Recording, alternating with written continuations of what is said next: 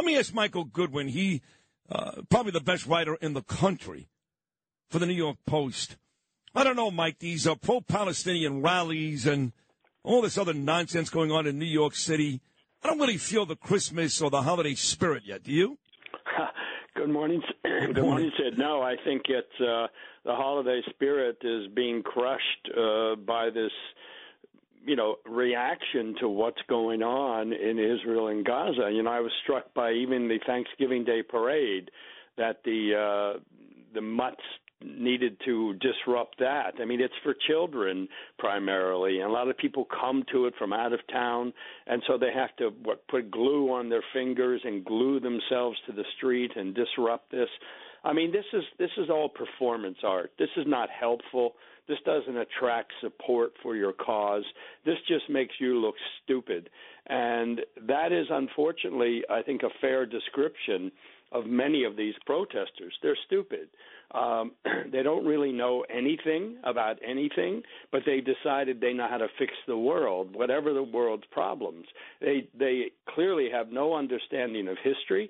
They don't know anything about the Mideast. They don't know anything about war. And so we're all left just to kind of suffer through, sit in traffic when they block bridges or hear them roar, wherever they are, wherever they decide to show up.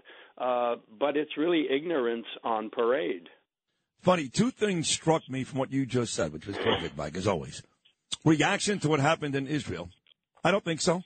I mean, yeah, that is obviously there was a cause and an effect, but they're always looking for something. It's the same people that marched when George Floyd died.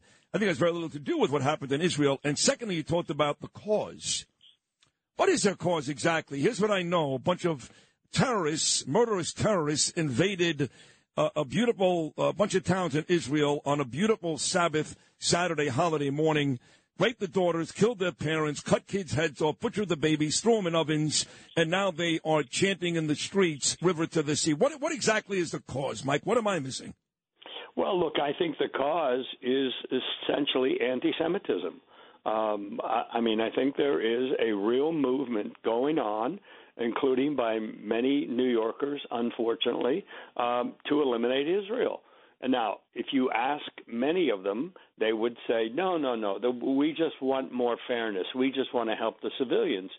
But when you talk about those who support that chant from the river to the sea, Palestine will be free, that means one thing and only one thing. It is not complex as some Harvard professors are arguing that it's a nuance. It's not nuance. It's not complicated. It's obvious what it means, and there's no other meaning to it. And so the people, that is a cause. It is a cause for many, many people. And, Sid, there's something is really troubling me about this. So you'll recall that President Biden, who has been very supportive of Israel in the big way, I mean, he's cut some corners and he's undermined his own position, but he has clearly supported Israel. And in October, he said that he doubted the Muslim numbers, the fatality numbers coming from Hamas. He doubted them. He doubted they were true. The next day, it turns out, he met with 5 Muslim Americans, including Keith Ellison, the Attorney General of Minnesota, and he apologized for saying that. Now, just think for a minute. Hamas is designated by the United States government, which Joe Biden leads, as a terrorist organization. And he is apologizing for doubting the honesty and accuracy of a terrorist organization. What does that tell you about politics among Muslim Americans, that these 5 people came to him, demanded that he be more sensitive to the other side? Well, hold on. What does it tell you about Muslim politics? First of all, Keith Ellison used to be number 2 in the Democrat Party. He's a well-known Jew hater and garbage, to be quite frank. But what does it tell you about Biden? And I'm going to take offense to this, not because I don't love you, because I do love you, but a lot of people in this town are doing this and around the country, and it pisses me off. What do you mean Biden has been supportive? You just talked about it. He goes by the Hamas numbers. He has asked Israel time and time again, pause, ceasefire. In the meantime, Hamas is reloading and looking to attack again. And let's not forget, the country behind all of this is Iran, and it was Biden alone and Biden with Obama that gave this country money and loosened restrictions.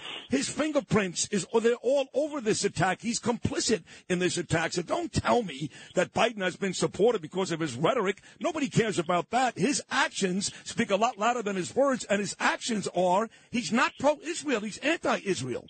No, you're wrong. You're absolutely I'm wrong. Sid. Yes. Well, tell me what's wrong about the four things. Let's start with Iran. You said he's complicit in the attack. Well, hold on.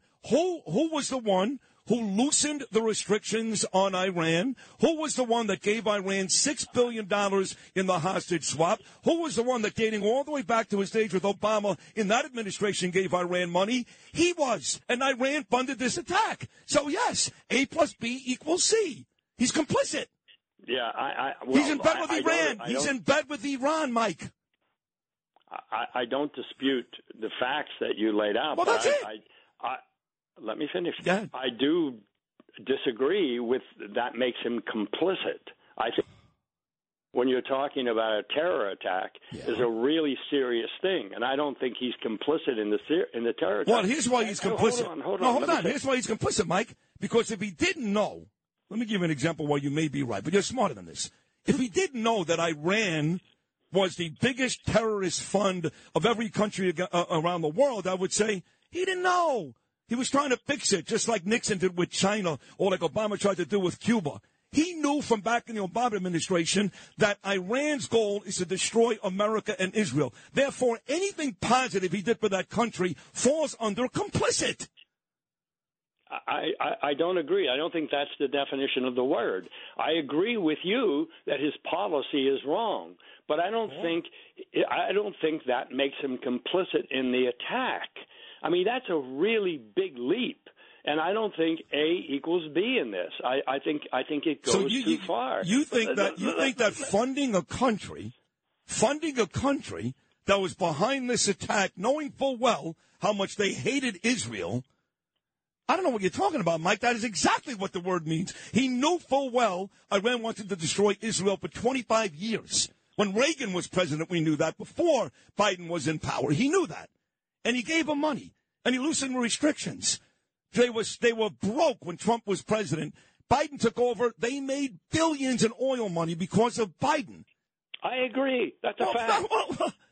But that is not complicity in a crime or a terror act. Let me make another point, if I could. In terms of Biden's support for Israel, I have written about it, and so I agree with you. He has undercut Israel at the same time. However, the most important thing he did was the use of the carrier strike groups to go to that area. There is widespread belief within Israel that has forestalled Hezbollah and Iran, and that was the purpose of it. It was to make it clear that if they got into the fight, then America would be there for them, for Israel's protection. That was a very important thing. It hasn't been necessary yet because it worked as a deterrent. That's an important part of helping Israel. I agree that his continuing claims of a ceasefire, it goes back to the point I was making about the Muslim vote in America. He has all along, I think, been worried about the youth vote and now the Muslim vote.